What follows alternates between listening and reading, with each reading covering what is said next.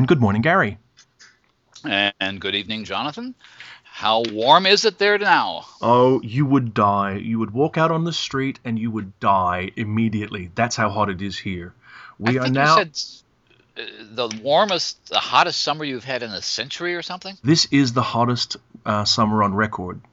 We are now into the most consecutive days over 30 degrees centigrade, which I guess is what, 85 degrees Fahrenheit, and the most number of nights over 20 degrees centigrade, which is the mid-70s or up. Certainly, it was over 100 yesterday. It's going to be over 100 today, over 100 tomorrow, and over 100 the day after that. So That's astonishing. It is appallingly hot. And it's also, just to make it, sort of really fun, humid at the moment as well. So they do these little sort of like comfort things where they say, the temperature is, but it feels like, and routinely it feels about 5 degrees centigrade hotter than it actually is. So even though it's 100 degrees Fahrenheit, maybe it's feeling like it's 110. It's one of the things that meteorologists came up with, 10 or 20 years ago, where they have what they call the heat index here, which is this common. And in the winter, they have what they call the wind chill factor. Mm-hmm. And it's just a way of telling you that you're even more miserable than you thought you were. Well, arguably, there's many great things that modern meteorology has done, but it's also given you a tool to make yourself feel miserable in advance about whether you're yet to experience. Because they give you a 10-day forecast, and you look ahead and you realize it's going to be over 100 degrees every day for the next 10 days, and you sort of think, but, and you didn't know that before. So there was no real win for you in finding out. And certainly, I think 100 degrees is 37.5 degrees Fahrenheit, 37.5 degrees centigrade, right? So today's 38, Sunday's 38, Monday's 35, Tuesday's 37, Wednesday's 38, Thursday's 37, Friday's 37. And you've already exceeded the total number of 100-plus degree days that Chicago has had, I think, in the last decade. Yeah. We do get them occasionally.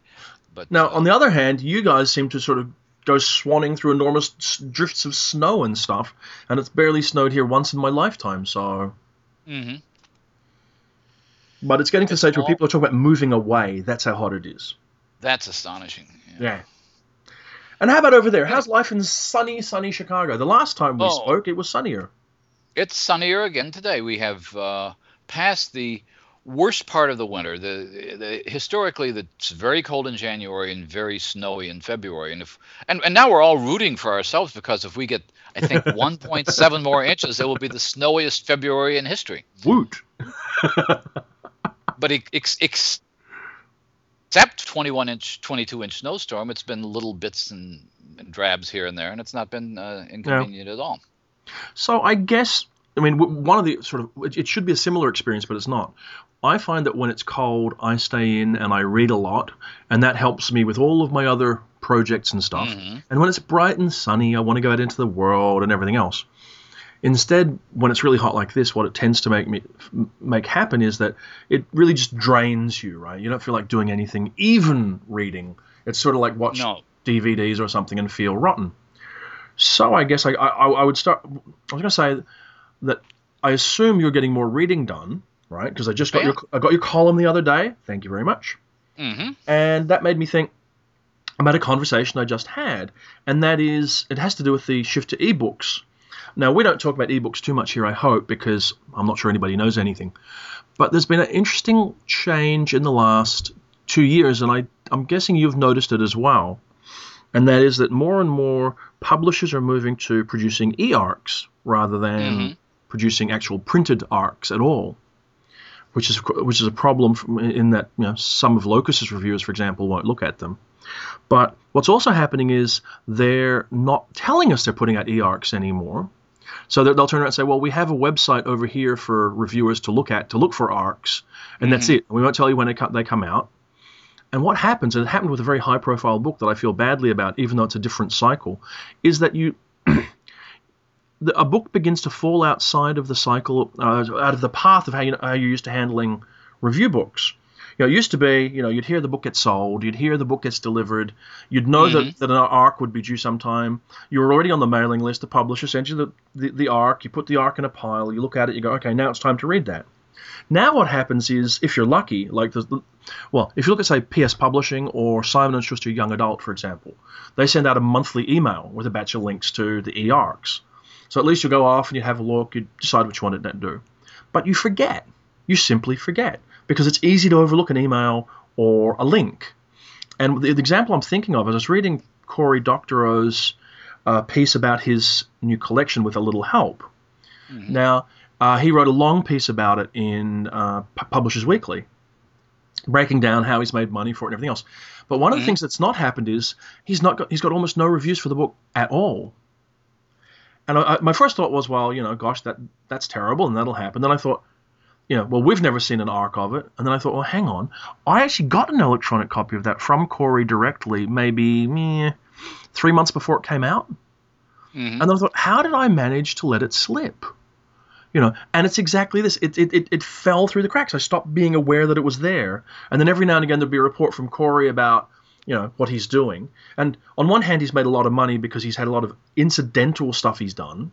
But the actual book publishing hasn't made him much money at all, really, I don't think. And it just goes to show this is an ongoing challenge that we're going to face into the coming years, trying to get a hold of galleys and actually make sense of them and find a way to manage them. You know what I mean? Or find a way to keep in mind that they're there, as you say. Yeah. One of the problems, one of the first times this happened to me, and it was a book that I probably didn't want to review. It was one of these teen vampire girl things, and it's available only to reviewers if you go to this website and use this password and log in, and it's not downloadable, and you have to read it on screen, and you can't put it on your Kindle. And at some point in the middle of reading this email, I didn't email them back, but I wanted to email them back and saying, I am looking at a pile of books waiting for me to read. Why should I go? Why are you making me do work to find a book that you want to promote or want to have reviewed? So that's one problem. I've had this problem several times where I would have an e-copy of a book, either from the author, or sometimes you'd send me one, or the publisher would send me one, and I'd put it on my Sony reader. Now I put it on my Kindle, and then I forget it's there because it's not in this pile next to me that I'm staring at. Yeah. And when you think about, okay, what am I going to review next, you tend to look at the pile, and you tend not to think I should check what's on my Kindle. Now that's a matter of changing habits. Yeah. And eventually it'll. Presumably we'll get in the habit of doing that, but you're right. The book is not in your face the way it is with physical copy. Another problem that occurred to me, which may be a more academic issue, is that I was writing an essay which was due on the 1st of January. That's another story. Yeah. I downloaded a copy of an old Lester Del Rey novel, and it's on my Kindle. And so I'm writing up this part of the article, and I realize I have to cite a page. You don't have book pages on an ebook. You have on my Kindle, I can say, well, this is 17%. If I'm quoting something, well, actually, there's a new download. There's a new download for the Kindle. They just sent out the email last week, in the last 2 days, that you'll be able to get page numbers off the Kindle. Oh, excellent, because that's going to create a problem with a lot of academic scholarship if you don't know where in the book this is physically located. Yeah. What is the thing they usually use on the Kindle? It's not positions 1217 to 1219. I have no idea. I mean, honestly, I've never had to keep track because I'm reading, even for review. I haven't reviewed in many years, but even if I'm reviewing, I don't really need to know. So I just read through. I don't pay much attention. Oh yeah. This only comes up when you're doing an academic paper where you need to cite a page number for a quotation, and you want to know what page is this. So that's okay.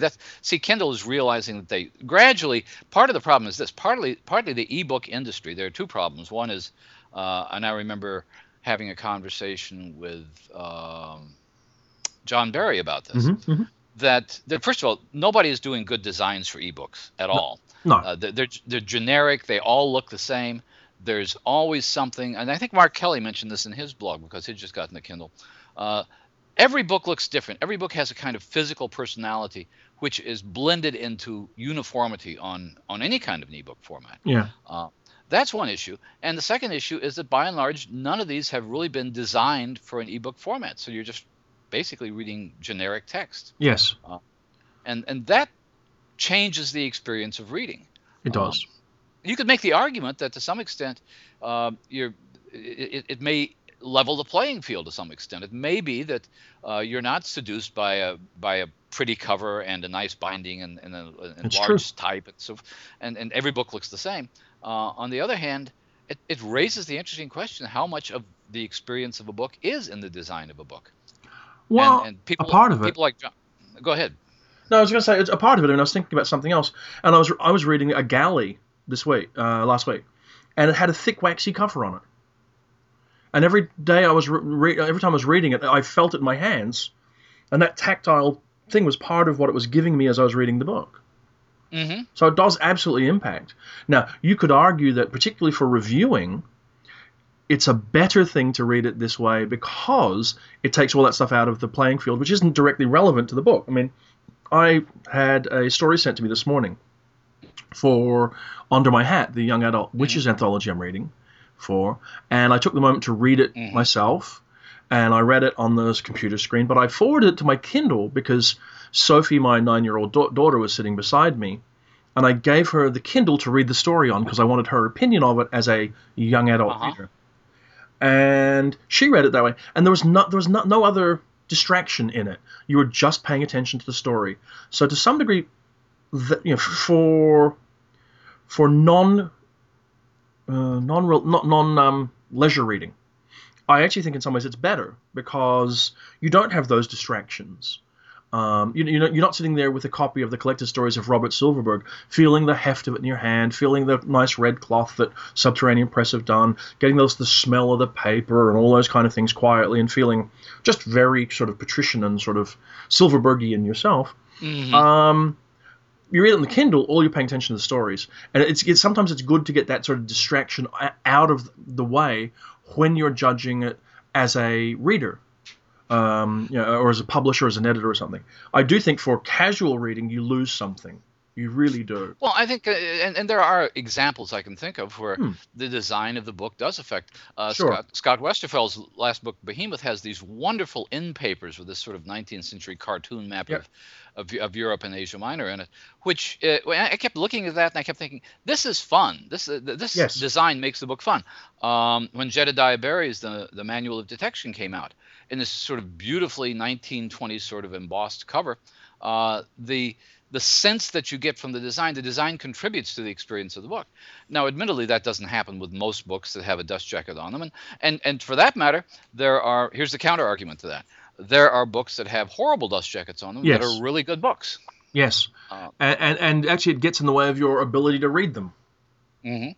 Which I, sounds really shallow, but I mean, you sit there kind of going, well, first of all, you feel bad. You don't want to pick it up, and then you think, oh, I'm going to have to read it, and then maybe if you're lucky, you go, this is actually better than I thought it was.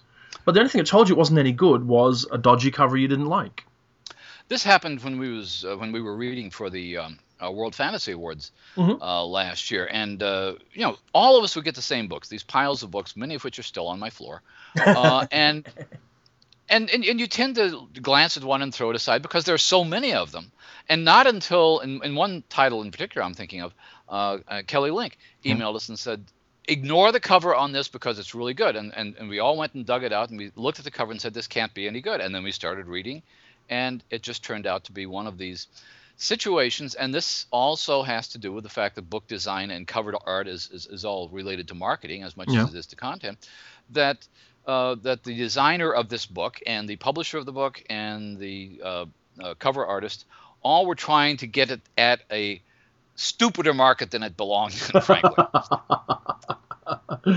Oh, what a terrible elitist thing you say. But yes, yes, Well, there is something to that. I I know. remember the distress that Ted Chiang felt over the tour cover of Stories of Your Life, uh, Yeah. which did not look. There was nothing in that cover. If you remember, it's almost Oh, a sure. superhero I know. cover that suggested anything about Ted Chiang's fiction. I have to say, what it suggested to me was, in a way, the sort of cover I thought I'd get as a generic. We were a bit busy, not paying terribly much attention to it cover from a major trade publisher. That's how I felt about that one. Um, Whereas, I mean, you could imagine, let's say they repackaged the Book of the New Sun, but put modern paranormal romancy kind of cover on it, and you picked it up. Or modern epic fantasy cover. Uh, I could totally see a modern epic fantasy cover being chucked on it, and someone going like, "What is this book?" well, I think that actually as I recall, the original hardcovers had covers somewhat like that on them, um, Mm. and when Tor repackaged them in that 2-volume set, 2 books per volume, Yeah. they did a very clever thing. They took the original cover painting and reduced it, so you actually had what I think was a Boris Vallejo cover. No, it wasn't. No, no, no, no, no. I think Wasn't? was it Don Mates? It was a Don Mates cover. A Don Mates cover. Okay, absolutely, it was a Don Mates cover. So they kept the same Don Mates illustration, the Captain Morgan guy. Yeah. I think of Don Mates, I always think of Captain Morgan. They reduced the cover illustration on a matte black cover, which looked very literary and very austere in a way, but had this cool little painting. And I think that was the right way to do that for Gene Wolfe, because there is an element of, to be honest, of Don Mates, Frazetta, Vallejo appeal to, but there's a lot more to it, and they suggested that in the trade paper covers, which I actually rather liked. Yes. I think they did a lovely job with it, frankly. But I mean, look, I've been beguiled into buying books simply because of cover and packaging, and then actually found that they matched up very well. So I mean, I don't have a problem with it, but I do think in this in the game that we're in, me assembling anthologies and overseeing reviewing and you reviewing, it's good to occasionally just separate them unless they're integrally connected. I mean, Scott made a point, I think, Scott Westerfeld, with the Leviathan books, of connecting the form of the book to the text of the book very closely. Right. He worked very closely with, I think it was Keith Stevenson, on the artwork and on the design of the book. And I believe he even began to incorporate aspects of the artwork retrospectively into the text so that it all gelled. And so I think, reviewing the book, the text without the art is something you almost can't do in that case. Whereas if you get, say, the new Neil Stephenson novel, the best place to read it is somewhere like a Kindle, because first of all, any packaging is taken out of the equation. Right. Second of all, you stop being intimidated by it being 10,000 pages long, because you're not aware of it all the time. And one thing I have become hung up on, and I realize I may be one of the few readers around who is I become greatly aware of the enormity of the physical volume I'm holding. And I begin to feel like, oh my God, when am I going to get through this, rather than just sitting back and relaxing and enjoying it? Well, I mean, that works both ways, because again, I can when a book first of all, a book on a Kindle translates into twice as many pages or more. Who knows? And you can still get the feeling that, especially with that little percentage thing, that I've been reading, and I'm 17% of the way through. You didn't have to tell me that. But you're right. You don't have the physical sense that, my God, there is an entire fistful of pages that I'm yet to go through. Yeah. But it's an issue, and one of the things and to be honest, I think I've only bought 1 or 2 books on the Kindle, because I'm using it mostly to look at manuscripts and that sort of thing. Do they give you the actual cover? Yes, they do. One thing that I started doing, because I have to oversee the distribution of review copies, occasionally we will review a book after it comes out. And I don't get sent many review copies at all. And this isn't me boo-hooing and crying. It's just a practical reality of it. And so what I found myself doing was going to Amazon, going to their Kindle store, and downloading the sample of the book, because that let me read the blurb, read the first 2 or 3 chapters, which is more than enough to go over assigning a book. And it basically gives you a truncated version of the full Kindle file. And you get the cover, and you get the front matter, and all that kind of stuff. And quite often, I mean, the big the big book companies do design their Kindle files pretty well. But I mean, you and John were talking about the lack of design, and on one hand, it's completely true. But the other thing is that because the industry is yet to arrive on a standard form for ebooks, it becomes very difficult to enhance that form. And this was the great problem back in the early days of CD and everything.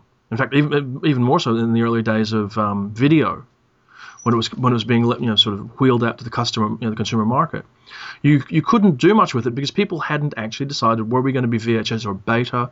Were we going to be whose CD technology were we going to use? And even more so later on, when they tried to bring out digital compact cassette and a few other things. So whenever you bring in a new form, it's always a problem. And the problem right now, obviously, for ebooks is that there's no standard form, and there's no standard source to get your ebook and all that kind of thing. So, and that really does impact hugely. every question that comes up like this has some kind of parallel back in history, of course. And one of the most recent parallel, I guess, 50 years ago, was when books came out in paperback and were extremely misleading, sometimes retitled. I've got, because I for a while collected old paperbacks, and I still have a bunch of them somewhere. It was wonderful to see William Faulkner novels coming out from Signet looking like steamy historical romances. I remember Sanctuary was done that way. There was a famous novel about a missionary. I can't remember the name of the author. It's a bestseller back in the early 50s. Yeah. Called, the title of the book was Heaven Knows Mr. Allison, but not in the paperback. The paperback, it was The Flesh and the Fury. So that's, in other words, the idea of trying to repackage books for something they're not is not new at all. So let me ask you this question. This sort of slides around. I mean, we have no solution to how you handle digital arcs at the moment. Maybe somebody will come up with a nice piece of software that will help reviews editors and reviewers manage this. But since we both have Kindles, what are you reading on the Kindle right now, Gary? As it turns out, this is interesting because I began. I'm reading Embassy Town. Okay. And I've started it 3 times now, and this is how different the experience is. First of all, I got a copy for the Kindle, not the final copy; it's not out yet, but a version of it for the Kindle, and I started reading it. And there were some wonky things. It clearly had not been designed for a Kindle; it was simply a manuscript. Then I got one of these big plastic-bound 8.5 by 11 arcs. Yeah. Which was really awkward. I really hate those things. And finally, I got the actual arc for it. And I find myself gravitating toward the thing that looks most like a real book. Interesting. It was very interesting because the Kindle is very convenient to read on when you're lying in bed and so forth and so on. But there was still this sense, and this is going to be a problem for reviewers, maybe not for everybody. Actually, there was an article in the New York Times a couple of days ago about this. What do you do about making marginal annotations? Now, I know you can do that on a Kindle. Yeah. But not in the way you can with a book. True. And the article in the New York Times is about looking at a collection, I think there's a display somewhere in New York, of annotated copies of famous books that are annotated by famous people. In other words, books from Mark Twain's library that he has wisecracks in the margin. And the question is that going to go away? Well, hang on. Did you ever write in a book, Gary? Actually, not. I didn't argue with the book in the way Mark Twain did. I would make notes to myself for a review in the margins of a book, and over the years, as I've gotten more sophisticated about that, I just make a couple of hieroglyphic marks like I want to do this or that, so I don't actually write in the margins anymore. And I can do something similar to that on a Kindle by simply bookmarking a page, and when I go back to that page, I'll know what it was that I wanted to say. So I'm learning how to do it, but it is learning a new kind of reading. I'm fascinated. I've been reading for 40 years, Gary. I doubt that I've ever written in a book. Never once when I was reviewing. Never. Really? Yeah. Never. Would never have occurred to me to write in a book. You probably were raised to worship books as iconic objects that you never deface. No, I don't think I really was. It just would never have crossed my mind. I mean, I knew that you didn't write in books as a general rule of thumb. It's the kind of thing that any parent teaches a little kid, because for any little kid, a book is a potential coloring book, right? So. Sure. But after that, I mean, when I was reviewing, I had a notebook, or I had post-it notes, or I had something. And a few times I'd scribble on a post-it note and slap that in the arc, but even that was unusual. So no, it would never have occurred to me to do it. And so I find it curious that it becomes a factor for anybody later on. I was surprised to hear that Mark Twain used to write in books. I mean, my gosh. Oh, Mark Twain used to, and sometimes the annotations to books were absolutely hilarious. But now that you mention it, I guess I do tend to write in arcs and not in finished copies of books, simply because of the sense that you've defaced a book. I've heard stories of writers. I think Chip Delaney told me this once. Going into a bookstore and deciding, well, I'll sign copies of my books, and then getting thrown out for defacing the books. So there is a sense, especially that the value of books may be lessened if you're thinking about reselling. But I've never thought in terms of a collector. So I will rather than try to write notes on a separate pad of paper, especially if I'm lying in bed and I've got a pencil next to me. The one thing I have learned to do is to use pencils instead of pens to do that. Okay. Just in case I want to go back and erase it. You suddenly made me think back to 1985 when David Brin nearly closed the local specialty SF bookstore. Because we were having... Oh? Oh, yeah. It was AussieCon 2, I think, was on that year, and he was touring, and so was Anne McCaffrey, and Anne McCaffrey had been before. And the small specialty bookstore that had been open for about a year and a half decided it would have a big David Brin signing, and they got copies of like every book he had at that point in time. There's probably 4 or 5 titles, I guess. And the distributors gave them every copy they had. They had hundreds and hundreds of David Brin books. And David, now I don't think he did not do this maliciously, because I don't think it occurred to him that it happened, that it was a different distribution system. But he sat there and he signed them all. He wasn't asked to, but he signed them all. Mm-hmm. And when they went to return them, they wouldn't take any of them back. Oh, really? Because they're all damaged stock. They didn't care they were signed on. So, there you go, right? It's just like, yes. So I remember, yes, there was a friend of mine who, a guy who actually died several years ago, but he was a guy named Vince Miranda, who was a delightful person. His widow is still alive and still, but he was very very active in the International Conference on the Fantastic. But he was also for years the science fiction editor of the Saturday Evening Post. Okay. Long after the Saturday Evening Post had been defunct and was sort of resurrected. And he told me a story about writers coming up to him. He was at a convention, I guess, looking at some writer's book, and the writer was behind him. And the writer said, "Let me sign that for you." And he wrote, "What's your name?" And "My name's Vince." And Vince is completely nonplussed by this. And the guy writes to Vince and hands it to him. And Vince says, "I wasn't going to buy it. I was just looking at it." And puts it back on the pile.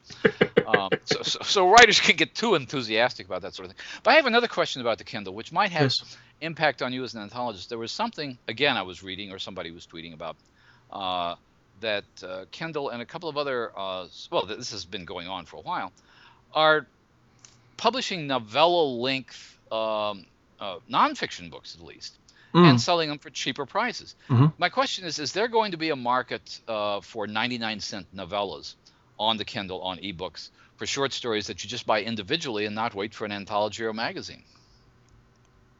Not in the short term, is my first answer. Mm-hmm. My gut reaction is no, and I've got a reason why no. And part of me goes, I can see that. I can certainly see the logic. Give people what they want, give them a cheaper book, all that kind of stuff. However, whenever you talk to, or whenever you hear a writer talking about the value of having a publisher, they talk about distribution mechanisms and all these other sorts of things, which are completely valid. And what I wonder is, and you do see it with these, I think what they call them, Kindle dailies or whatever else. And I think a few other places have tried it. I think Angry Robot have tried it, and Orbit maybe tried it. It's getting people aware that they exist. It would not be hard to produce an ebook of Al Reynolds novella, say, and he's got a very well-established readership. Yeah, exactly. And let him, let people sort of have a let people buy it, read it, and all that kind of stuff. However, you have to get it into a distribution mechanism, otherwise nobody will be aware that it exists. And it's too easy. I mean, we're talking about how with ARCs, with advanced reader copies, you can lose track of them because they're a link, and I know. I've heard music reviewers saying, they get sent a download link, and that's valid for a certain period of time. That's all they get, and so they lose track of that. I don't know that there's at least yet a mechanism where you would be aware that these things even existed. Never mind that there was someone who's going to put enough design effort into it to make it a desirable thing. Pyre just recently put a lot of effort into putting together a sample ebook of a James Engie novelette, which they were giving away for free to help promote James Engie. But I mean, they worked for weeks and weeks and weeks to produce this thing. They got special art for it. They made sure the design was good. They loving kind of attention you'd pay to a really handcrafted thing. Beautiful. But are you going to do that for every one of them for a 99-cent book? I don't know that you would. I don't think that there's any. I mean, obviously, we're not talking about the amount of really good fiction which is available for free on downloads and has been for years now, Clark's World and that sort of thing. And I don't believe there'll ever be a market for an unknown writer to simply put something up on iTunes and expect people to pay for it any more than unknown musicians are able to do that. Yeah. But you look at something, and James Engie being nominated for a World Fantasy Award. But if you look at something like Ted Chiang's The Life Cycle of Software Objects, everybody knows this is a major writer of short fiction. This is a major work. This is only a small edition, a relatively small edition, is being printed by Subterranean. And would people pay for that online? I don't know. I mean, I think it's been devilishly clever of my devilishly clever friend Bill to have it up there for nothing. Now, what would be a really interesting experiment, and I doubt that Bill Schaefer, who runs Subterranean Press, listens to this, it would be interesting to see Bill hand over, well, in fact, take the design from the chapbook, or the small books, not a chapbook at all, that they did for the hardcover of Life Cycle of Software Objects, reflect it in an ebook design, and then flog it for a couple of bucks off the Subterranean website alongside the free download. Which is the kind of challenge he might rise to, because I wonder whether it would be interesting to see someone test to see whether there's a market for a well-made ebook right now. That's exactly. I guess that's essentially the question I'm talking about. And I don't know. I don't know. I don't know the answer to that either. And certainly when it comes to the torrent of electronic information question, I mean, with the Last Short Story on Earth group that I read with, who are the short story readers that also are a chunk of Galactic Suburbia, because Tansy and Alex and Elisa, but also Ian and Sarah read for it, so there's the 6 of us. And we've been coming to terms with the daily SF thing, which puts out its one story a day. Right. And all other things aside, it's a very transitory thing. You get an email, you put it in a folder, you maybe have a look at it. It's up on the website for a day, It's the same kind of thing. Keeping track of it is just not a thing we're yet accustomed to. Yeah, I think that's a problem. I do too. Well, okay. Shifting topics a minute. What do you think? Yeah. What do you think about the Nebula nominations? I think it's a very interesting ballot. I think it's going to be quite different from the Hugo ballot. I think there are encouraging things about it, and I think there are curious things about it. I think it's encouraging because there's a lot of new writers involved, and I think it's always good to see new writers involved. I think it's interesting and commendable because it has a lot of diversity on the ballot. I think that's a good thing as well. We're seeing a lot of electronic stuff coming in as well. That's also encouraging. I have to say that as you drift down the ballot that they've put out, and to be fair, when I say drift down, it's actually a physical thing. They just list them by novella, novelette, short story. Right. It becomes a more curious affair, because there's so much more stuff to sift through. But I think the novel category, which is like the big one, really, I mean, I was surprised and unsurprised by it. I'm delighted beyond words that Nadia Corafor's Who Fears Death is on the ballot, because I think it's one of the best books of the year, and to get it on the Nebula ballot is exactly, not only is it the right place for it, but it's one of those cases where you can take mass voting out of it a little bit, because Nettie's not necessarily that well known that she would make a Hugo ballot yet, but her book belongs in the best of the year. I'm unsurprised that Connie Willis's Blackout All Clear is there. I think, that's plainly one of the major books of the year. Of the remainder, I think it's quite interesting. I think I may misremember this, but I think the M.K. Hobson book, The Native Star, might have been up for the Philip K. Dick Award. He stops and he has a look and asks himself whether that's the case, and I don't sort of see it, so I don't know. There was an awful lot of good press for the Mary Robinette Cowell novel, Shades of Milk and Honey. I know Tansy Roberts loved the book. I've not read it, but I heard lots of good things about it, so that's nice. The Nora Jemisin novel, The 100,000 Kingdoms, has had fantastic press. Yeah.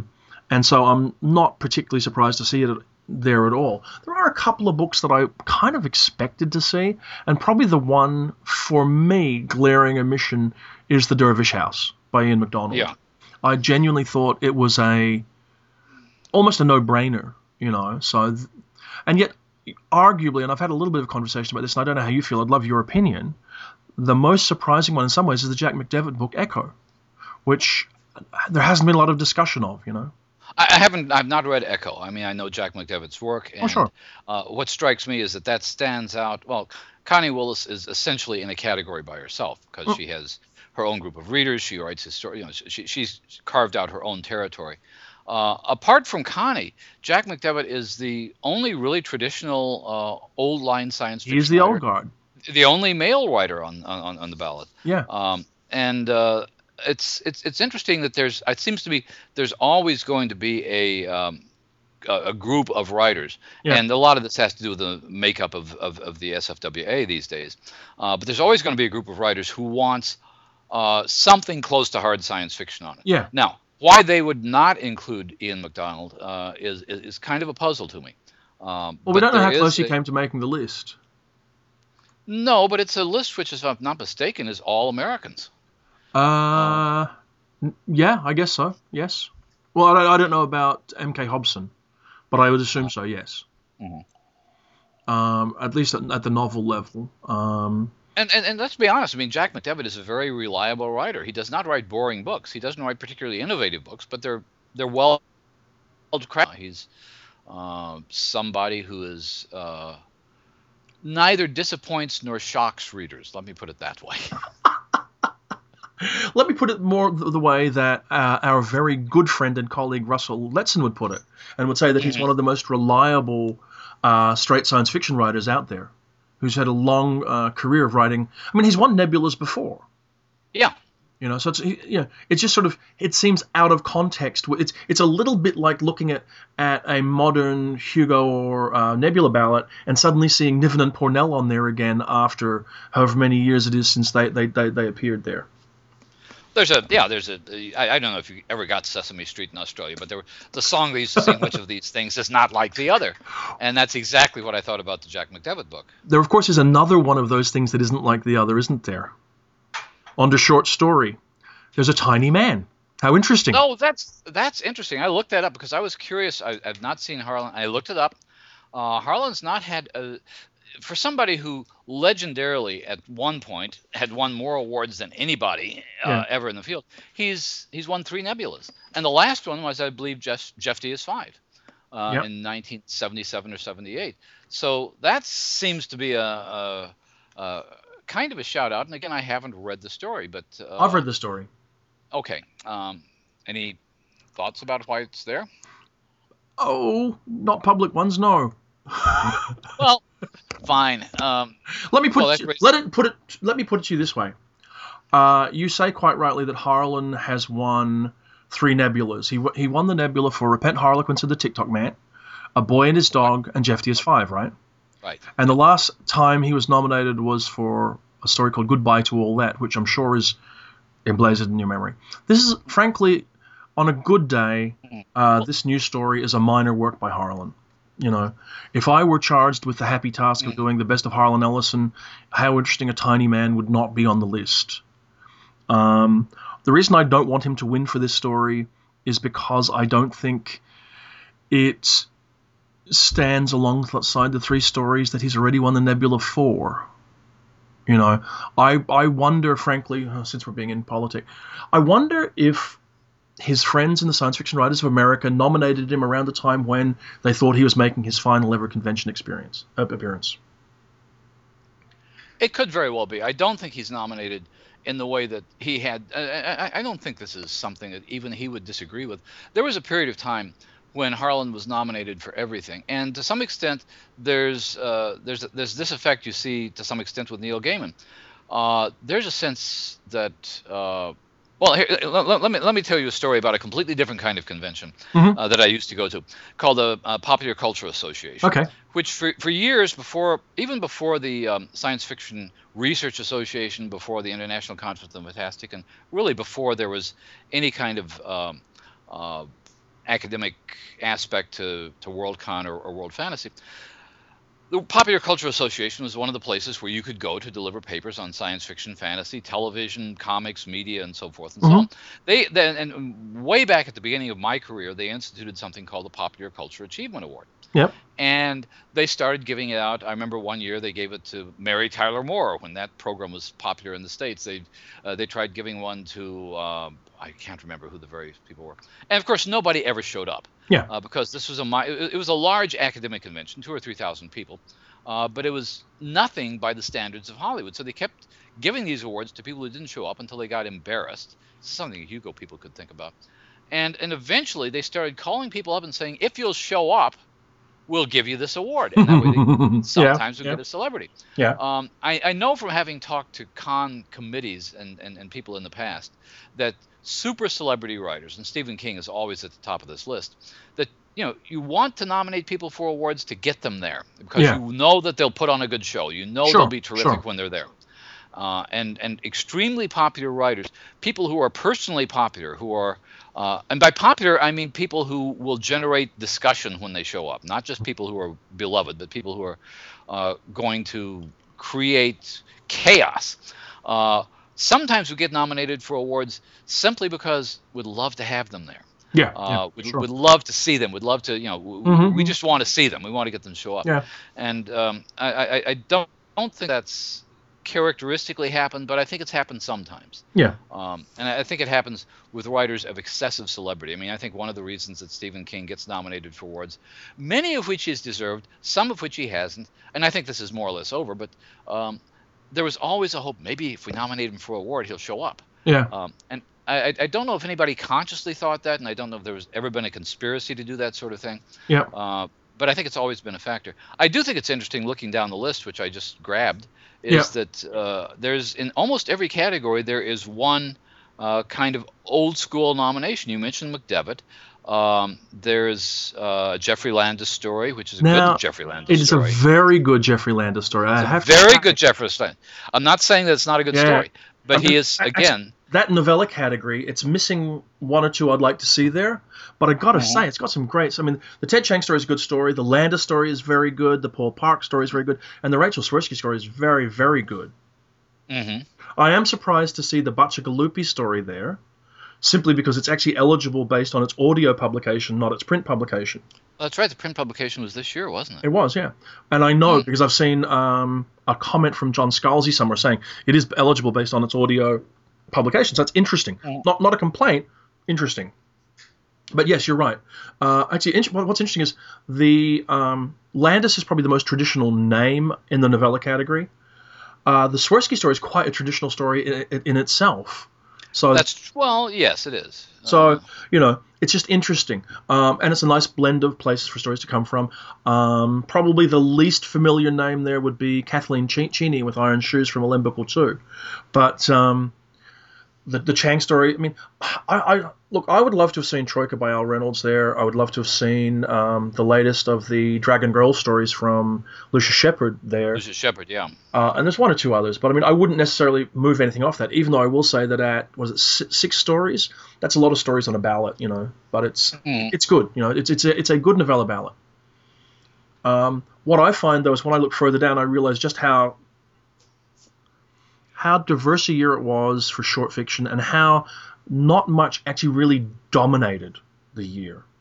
And this is my experience compiling the year's best five, and my experience talking to people. There were good stories, and so you can put together the novelette category, which has a terrific Christopher Barzak story and a really Jim Kelly story. And the rest of them are, less familiar. I mean, I know the names, and I read the stories, but Aliette de Bodard from Asimov's. I think it's got. I mean, when you get down to the next this is the first time. Is this the first time there have ever been two Realms of Fantasy stories on a Nebula ballot? Is this the first time there have ever been two Realms of Fantasy stories on a ballot? Period. Because good question. I don't know the answer to that. So that's interesting.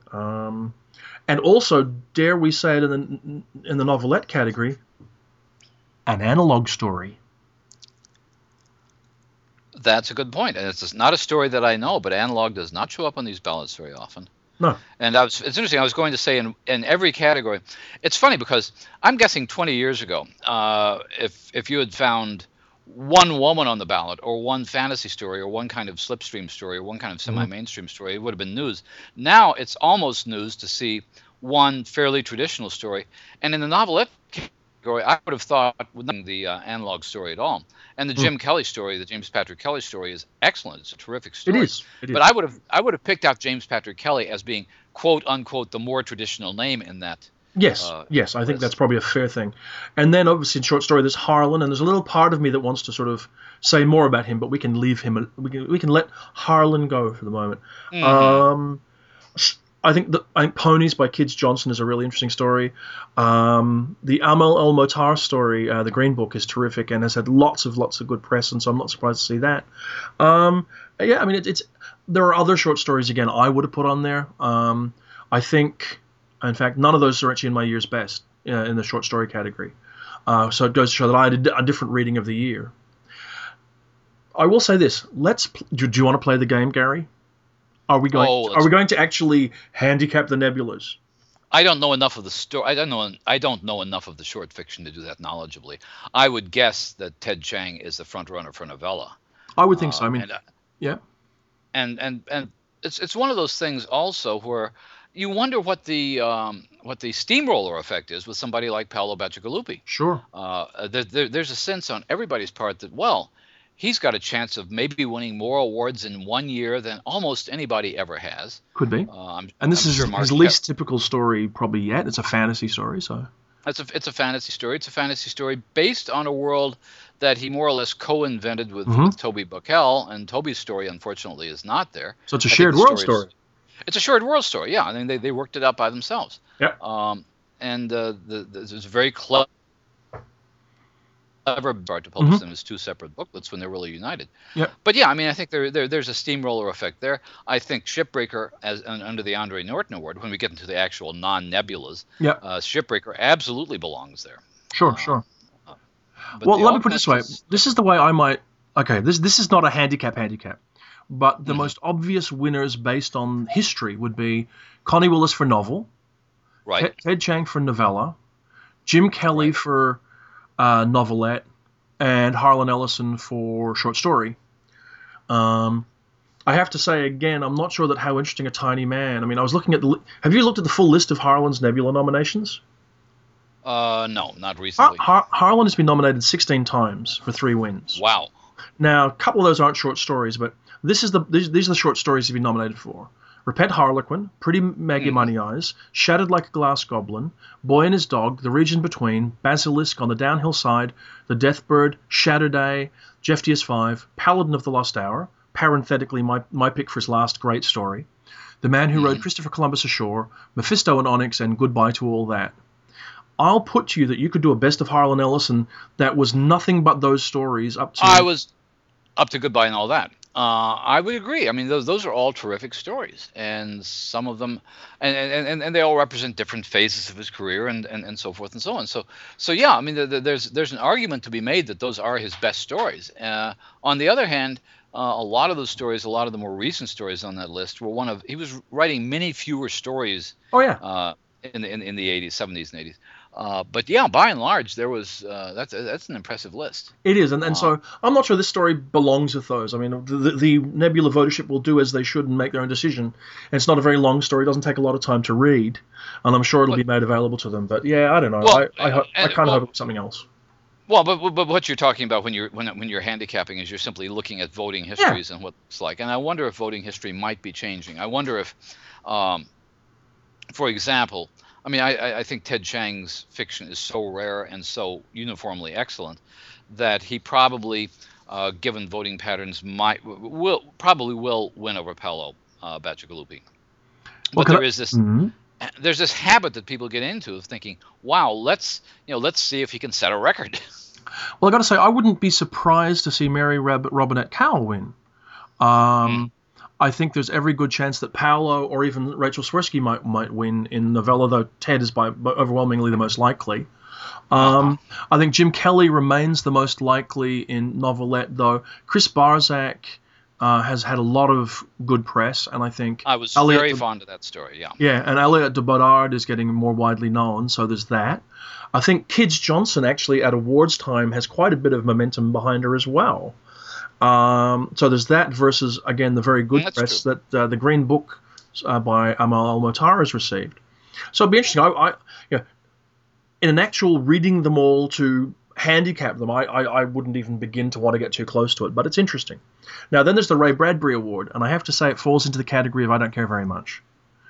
Well, I'm curious about the Ray Bradbury Award in one way, and that is the Ray Bradbury Award effectively replaced the Best Script Award. Yep. Now, what has distinguished the Nebulas from just about any other award in the field is it is an award for writing. Now, I realize the Ray Bradbury Award is technically not a Nebula, but Yep. nevertheless, a Nebula writing category has been eliminated, best script, and it's been replaced by a kind of general media award, which Yep. is not specifically a recognition of writing. Yep. And that strikes me as being a bit odd. And even when you look at the list of nominees for the Ray Bradbury Award, they're simply titles. It's not Yeah. they're not listing screenwriters. No, They're not. it's for the movie. Yeah. It's for the movie essentially, and that strikes me as a major shift in the Nebula Awards, saying that okay, when it comes to media, we're giving up on writers basically. Yeah. Yeah. Well, I'm trying to check something just to see if that's the case, because I have some behind the scenes information, Gary. Oh, good. I was asked if I would do them. I just want to look at the actual text of the nomination. I was sent a copy of something to proofread. Aha, you see, the actual what you're seeing on the Locus website is actually a shortening of everything. The full title of the award is the Ray Bradbury Award for Outstanding Dramatic Presentation, and the full nomination actually lists the writers and the directors of the film. So, Well, in the case of Despicable Me, it lists Pierre Coffin and Chris Renaud, the directors, Ken Doria and Paul Chinko Paul, who wrote the screenplay, and Sergio Pablos, who wrote the original story. So actually, the full nominations are actually for those people. So I'm not sure that this runs away completely. It's just that it's been synopsized on the ballot copy that you've seen.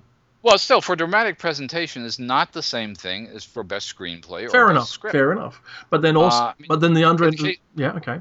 I was going to say, in the case of Inception, it's essentially the same thing. The director and writer are the same person. Yeah, yeah. But the rest of these things, I am sure that if we racked our brains for a moment, we could think of really good dramatic presentations in which the scripts were not particularly outstanding, Sure, and sure. and really good scripts in which the dramatic presentation wasn't really outstanding. I mean, I have to say, that said, it's a pretty good batch of stuff. I mean, all the animated films I loved. Mm-hmm. It's a very sentimental episode of Doctor Who, but not bad. I haven't seen Inception, so, something will win. I'd be probably happy with anything to win. It's fine. It's the Nebulas honouring a movie. Knock themselves out. Well, the thing is, the Nebulas and the Hugos do this as well. I mean, they've always done this. You nominate movies, and you nominate, I think Steven Spielberg gets nominated for Minority Report. Yeah. I go back to that thing that there's some vague thing in the back of people's mind. Maybe he'll show up. No, he's not going to show up. There's going to be second assistant publicists might show up for some of these things. But by and large, the writing world in Hollywood, and these are, if I'm not mistaken, except for Doctor Who, all Hollywood productions. Yep. It's a different world. It's not the same world in which our writers work. No, it's not. I mean, that said, I do remember they sent, was it the chap who played Sam from the Lord of the Ring movies to pick up the Hugo that year. So every now and again they'll do something a bit different. I do like the look of the Andre Norton Award, though. Mm-hmm. I am a bit sort of puzzled they managed to get eight nominees in there. And there's two writers I've never heard of, frankly. Yeah, right. But I've read 3, 4, 5 of the 8 titles. And it's a good list. It's a really good list. I mean, Shipbreaker by Paolo Bacigalupi is a terrific book. White Cat by Holly Black is the best novel-length work of her career. And was a much superior book to her earlier novels, which I enjoyed. So, yeah, it's really terrific. Mockingjay is a great finish to the Susan Collins thing, and it's actually is one of 2, at least, YA science fiction books there. I mean, we're always talking about where's the YA science fiction. Susan Collins, Paolo Bacigalupi, bringing it in. I don't know the Barry Deutsch book or the Pearl North book. I Shall Wear Midnight Night is the last, I believe, of the Tiffany Aching novels by Terry Pratchett, and is a wonderful book. It's a really good book. So you can maybe begin to see. I mean, I know that our mutual friend Farah Mendelssohn did not like this novel, and she felt that she said it was a bit like listening to someone talk, and you could hear them catching their breath all the time because they're short of breath because they were ill. And she felt I didn't notice that, frankly. So I liked it much better than she did. I haven't read the Megan Whalen Turner novel, and Behemoth is another terrific book, and I'm looking forward to the final book in that set from Scott Westerfeld. So a good ballad and a good thing to see happening. Yeah, it's always difficult to deal with a middle book in a trilogy. But one of the things that is interesting to me about this, and I don't know because I've not kept up with the various interviews. Suzanne Collins is, well, in the outside of our field, I would imagine Suzanne Collins has the highest profile of anybody on this list. Sure. And I have no real sense of what her relationship to the field is, because I've had different reactions to this. I remember when actually I think you called it to our attention, this wonderful young adult writer named Kathleen Dewey. Yes. And she was, I think, nominated for a National Book Award even. She and was. we'd not reviewed her first novel. Yeah. And then of course what Charles, who has the kind of chutzpah that you and I probably don't have, read the novel and called her on the phone, and now she is perfectly delighted to be sort of in this world. I mean, she's communicating with us. She's excited. I don't know whether Suzanne Collins is in that category or not. I don't know if she is. I should also say we have to allow that Charles's chutzpah actually went well beyond that. He picked up the phone, he started talking to her, and then began telling her how she was doing it wrong. Yeah, of course. But that's what he does. That's what he did, yes. And somehow he convinces people to listen to him when he does that. Yes, but usually because he was intelligent enough to actually make his case, I think, rather than just it wasn't an abusive call. I loved your book; it's really terrific, but this is how you should structure a trilogy. You're not you're going to have to do a fourth book. And it's kind of like, oh no. So yes, I don't know. I mean, I think it's quite an interesting ballad. It'll be interesting to see how it tracks across to the Hugo Awards, which will come out in April, I guess, and to see how they compare, because they've got similar categories, of course. So that'll be interesting. Okay.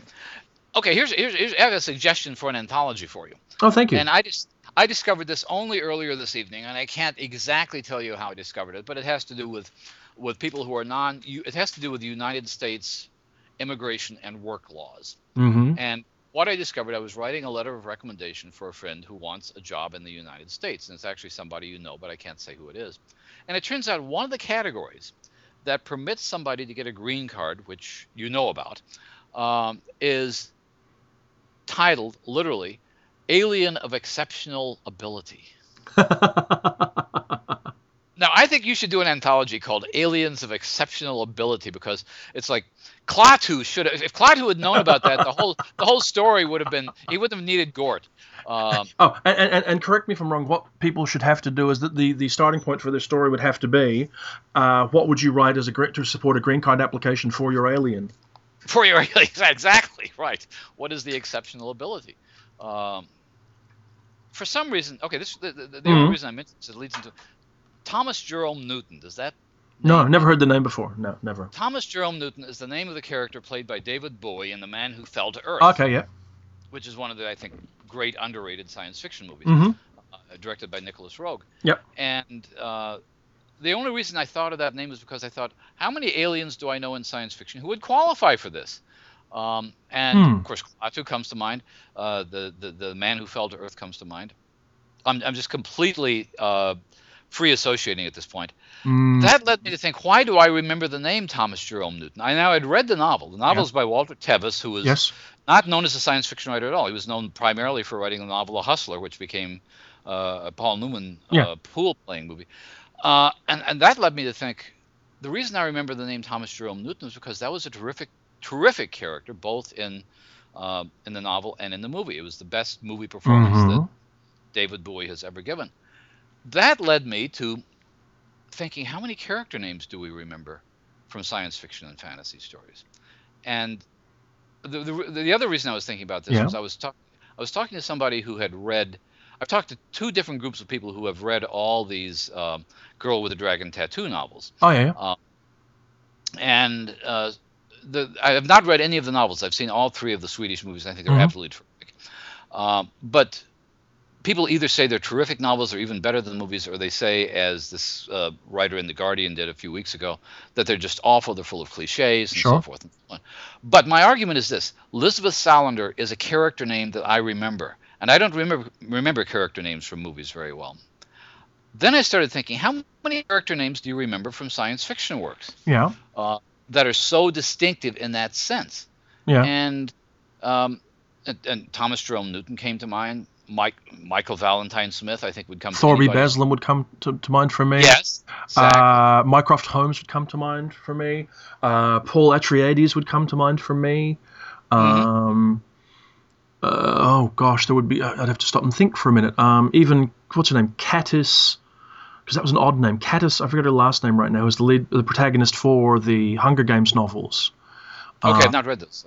So I mean, no, there's a handful of them. There is. That said, I mean, sometimes you remember odd things. Like, I remember the name of the dragon in the Dragon Graul, but none of the characters. Well, we have to almost kind of eliminate characters who are titles, like Friday, for example. I would remember Signe Mallory from Down Below Station is a character. Okay. I remember, there's a batch of them when you begin to match them back to writers, but I couldn't tell. I mean, I read the Mote in God's Eye several times back when I was a teenager, but I couldn't tell you the name of the character in that book. In fact, I'm not sure I remember any detail of that book now, in truth. I've read all the early Al Reynolds novels, but I don't remember any of the characters from them. What was the name of the guy from Accelerando? Manfred Max. Oh, Manfred Max. That's a memorable name, yeah. Yep. Well, generally, no. I think if a book is good, generally you'll remember it. Don't you think? Well, I think what it says is that at some point, and I suppose, if you go back far enough, I suppose people of a certain age remember Johnny Cross from Slan. Yeah. But what it's doing is sort of asking you if at some point science fiction and fantasy became so character based. I mean, Lord of the Rings it's not even fair to talk about Lord of the Rings because now you've got the movies, but Frodo and Bilbo and sure. Sam Gamgee and so forth and so on. But there's a certain point at which characters, whether or not they're what we consider well-developed, rounded, mainstream characters, kind of George Eliot characters, David Copperfield characters, whether or not they're like that, at a certain point science fiction developed iconic characters. Yes. And for most of its history, it didn't really. Yeah. For most of its history, we think of the ideas, we think of the settings, we think of the authors, but the characters kind of come and go. I think probably most people would remember. Well, no, I was going to say, okay, I said most people are going to remember this now and not remember it, but most people would remember Hari Seldon. Yes. But Hari Seldon was virtually a theme in that book rather than a character. True. How many people remember? Okay, here's a name: Hober Mallow. No.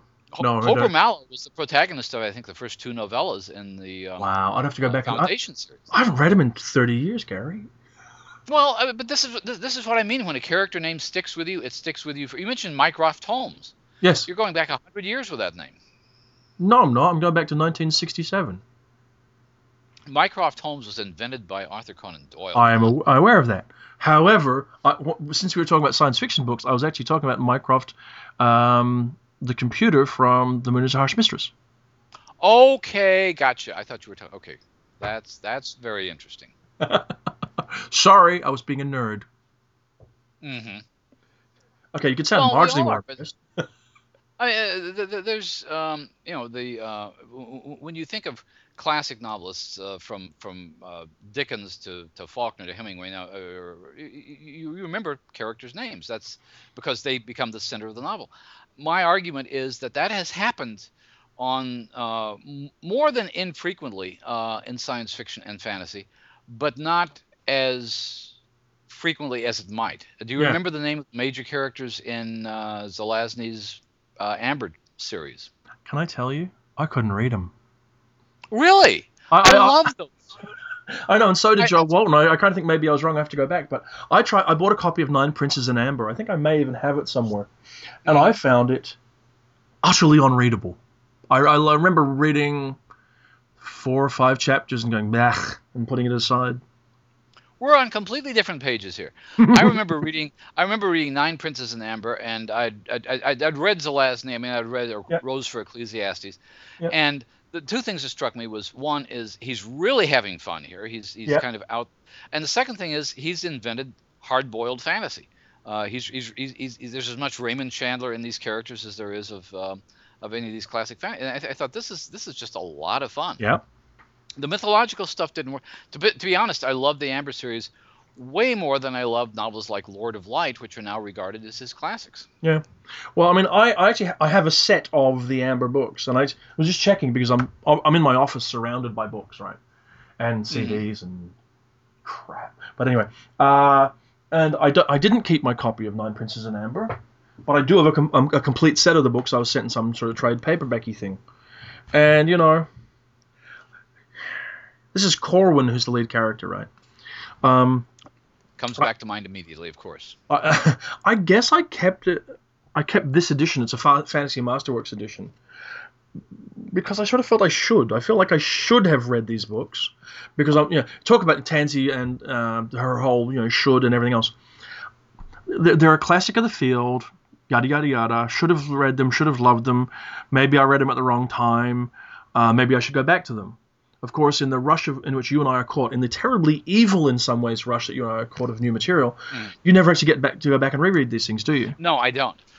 Which is why I think your memory is what controls things at this point, because there are certain novels which if I hear the title of the novel, I immediately think of the first character. If I hear the Dispossessed, I think Shivak. Okay. I know exactly who that is. Yep. And I have an idea of what he looks like. If I go back and look at, I don't know, you mentioned the Mote in God's Eye. No, I have no clue as to who those characters were. Yeah. I don't know if I could name a single Larry Niven character. Lewis Wu. Oh, okay, yeah, right. I mean, you got to be. I mean, not that I'm saying I'd have to go back and reread the book because I haven't read Ringworld in 200 years either, but the name sticks out even if the character doesn't. I don't know whether if I were to go back and reread it, I would find him a distinctive character. And I'm not saying pro or con. I'm saying I wouldn't remember. But that name does stick out for me. But at the time you read the novel, that name somehow emblazoned itself in your memory in a way that a lot of science fiction characters don't. True. And that's kind of what I'm trying to get at. What about Schmendrick the Magician? Schmendrick is it's a no-brainer. I mean, that's partly because it's a very distinctive name, because it's a insouciant name.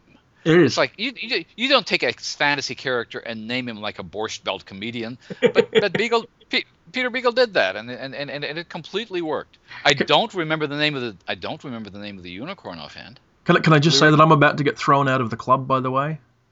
Oh. Never read it. You never read The Last Unicorn? No, never read it. And in fact, because this will tie our whole podcast together in one neat package you watch, my first exposure to Schmendrick the Magician was reading Peter Beagle's Sleight of Hand last week, which is his new collection, which opens with a story called The Woman Who Married the Man in the Moon, which is the first new Schmendrick story. And chronologically, I believe the first Schmendrick story, because this is way before The Last Unicorn. The Last Unicorn, right?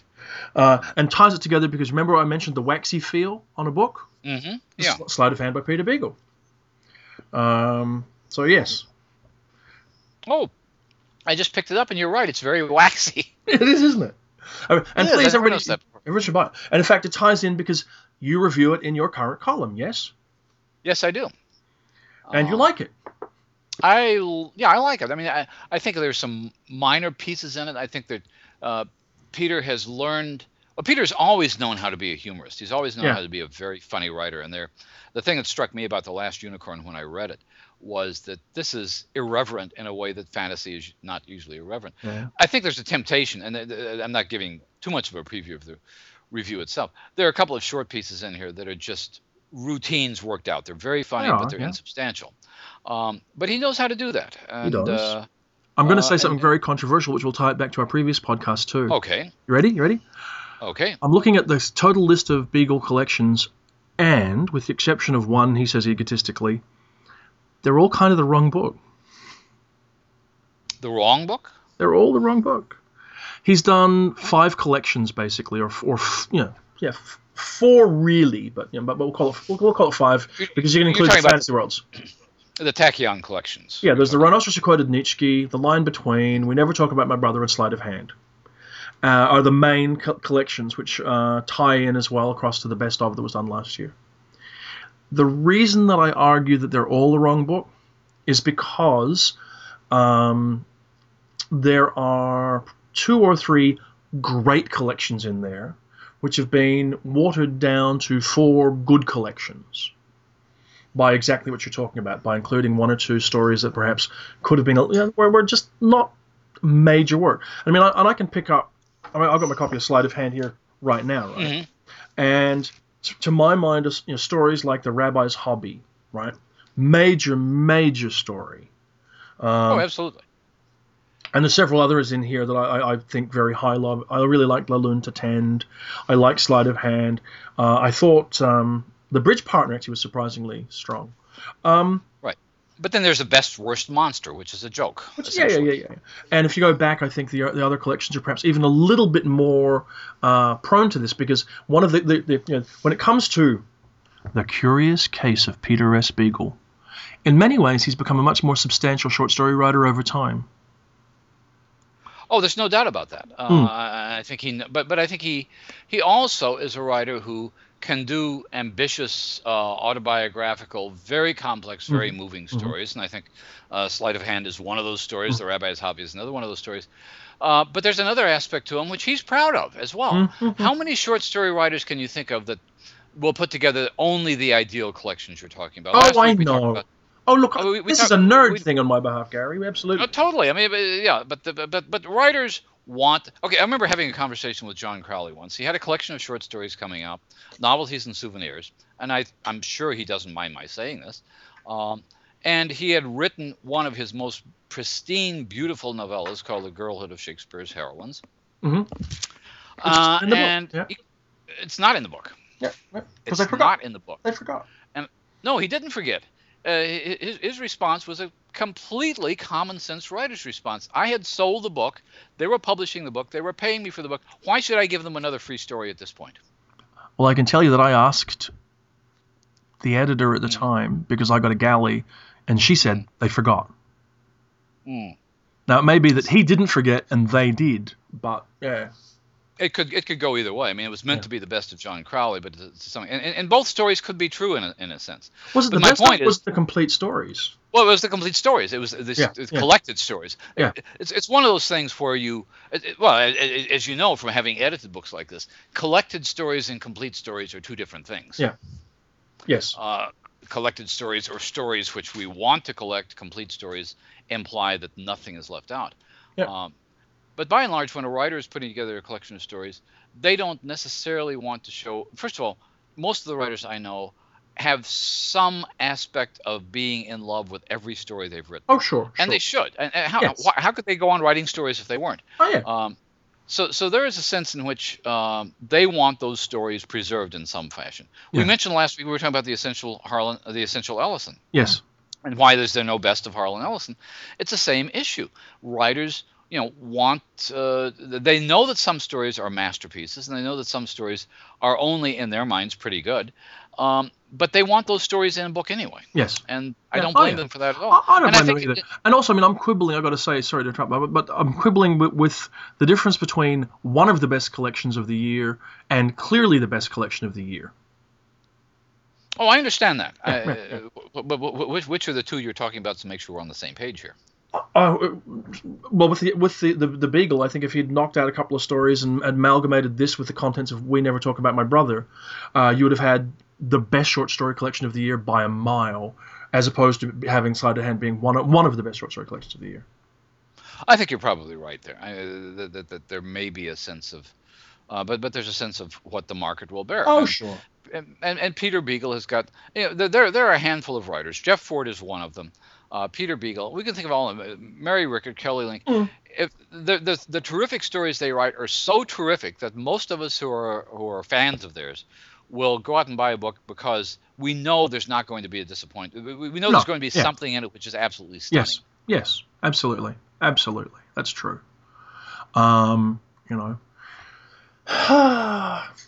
Interesting. I mean, and I've got to say that I would also commend those of you out there. Hello, Mondi boy out there who's not read any Peter Beagle. If you get a chance, go check out Mirror Kingdoms, the best of Peter Beagle, which I think will show you everything you need to know as a starting point as to why he's one of the most important writers that we have working today.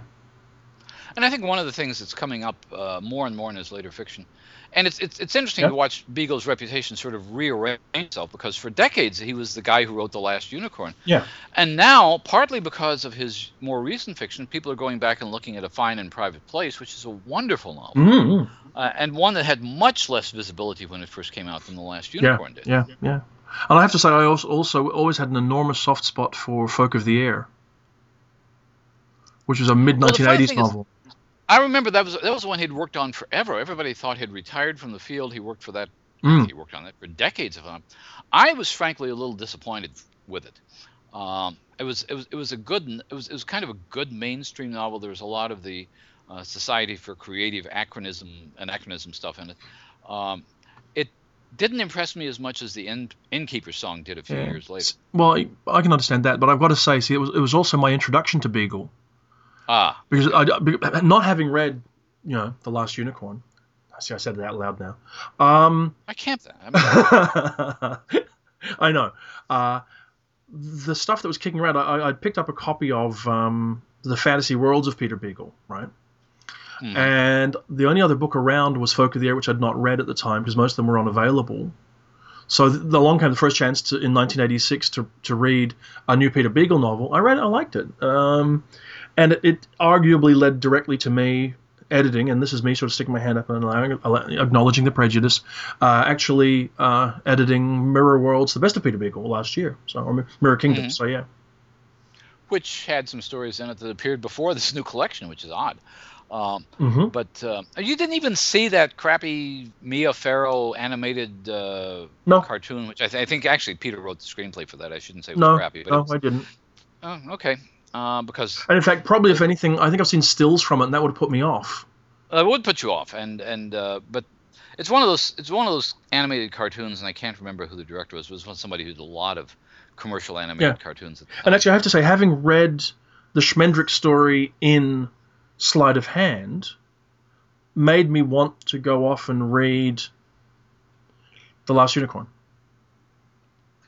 It's very, very funny, and there's a lot of verbal wordplay in it, which and you have to understand, when I read The Last Unicorn, and I didn't read it when it came out, but I read it not long after, and I read it when I was not reading professionally in the science fiction field. I've been reading stuff like Vonnegut and Barth and postmodern stuff, and suddenly here is a writer who was using a lot of these very sophisticated, funny.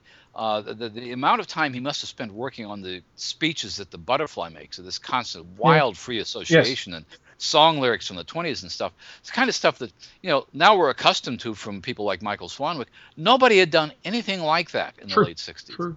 And this was a complete revelation that you can write a fantasy novel which works as a fantasy novel, which is contemporary sort of postmodern verbal game playing at the same time, and both groups of people can read it and get what they want to out of it. Yeah. I mean, I have not. Now, having said that, I've not reread it in 20 years probably. But also, I don't. It's one of those books you don't want to reread because that initial impression was so stunning that you hope it'll hold up. Well, I may go reread it though, or go and read it. But to bring us around again towards the end of our podcast, because we're running very long now, Gary. Oh, we are. What are we learning? We're probably about an hour 20 or so. Oh dear, I know. They're going to laugh at us. Ian and Kirsten are really going to have a go at us. But anyway, or at least me, not you. You're safe. Me, I'm going to be in trouble. Yeah. But the book I'm reading on my Kindle, I'm reading 2 on the Kindle at the moment. I'm reading Embassy Town as well, and I'm switching back and forth, which is, though we never said so, the new China Miéville book, and which has been packaged beautifully in the UK, by the way. But I'm also reading Dancing with Bears, which is the new Michael Swanwick novel. Oh, yes. Thanks for reminding me of that. That's exactly what we were talking about earlier. I have that on my Kindle. I was going to cover it in my next column, and until you mentioned it right now, I'd forgotten I have it because it's not sitting in front of me. And I'm a third of the way through it, and I can tell you're going to be the second reviewer for Locus to review it, Gary, not the first, because you took too long. Ha. Because our friend, our dear friend, our colleague, Adrienne Martini reviews the book. And it's fun to say she likes it. We could talk about, I'm an admirer of Swanwick's in all sorts of ways, and I should be, and everybody else should be as well. But that raises a question which we could talk about at a later podcast, or we could talk about sometime, or maybe on a Locus podcast even. Yes. Why does a book get a couple of reviews? And if there's enough in a book, first of all, it comes back to a couple of people. I'm going to read the book whether I Yeah. review it or not. The other book I'm reading right now, I should mention, is Eclipse 4, Oh, yes. which I have a physical arc of. It looks lovely. I've never seen one. And really, Yeah. well, it's because you live on the other side of the world and you don't get things. Yes, that's right. But apart from that, I've not, the only story in it I've read before was and well, actually I've not even read. I heard Andy Duncan read his story, The opening story. which is a classic Andy Duncan story. But I'm looking at some of these other people who I don't think you've had. Jim Kelly, I don't think you've had a Joe Walton story. No. Most of these are people who have not been in previous No. eclipses, so I'm very anxious to take a look at that. I'm at that stage still. You know, I was saying to someone yesterday, and nobody who's got a story in Eclipse 4 should pay any attention to this statement because it's got nothing to do with the real book. But I'm at that stage where I don't think I could look at a review anyway. I can't tell you whether it's the best Eclipse yet or the worst Eclipse yet. I have no perspective. I like stories individually, but I have no perspective on the book as a whole. And that's completely typical, by the way. And you shouldn't take it as anything about Eclipse 4 itself. But I typically, once the book's actually handed in and getting ready to come out, I have no perspective at all. It'll be another 6-12 months before I've got any perspective on it. Well, one of the things you might keep in mind is that there's no such thing as the best Eclipse or the worst Eclipse. What's going to happen is the life of the stories after the anthology. And the reason I say that is that I just finished, as you know, this massive collection of 88 Carol Emshwiller stories, which turns out to be volume 1. Can we just say that sounds like an indie movie? It does. Anyway, yep. So I was thinking, a lot of the most interesting stories from the mid part of her career were from Orbit and from Universe. Yeah. And it occurred to me that does anybody at this point in time worry about what the best Orbit anthology was or what the best Universe anthology was?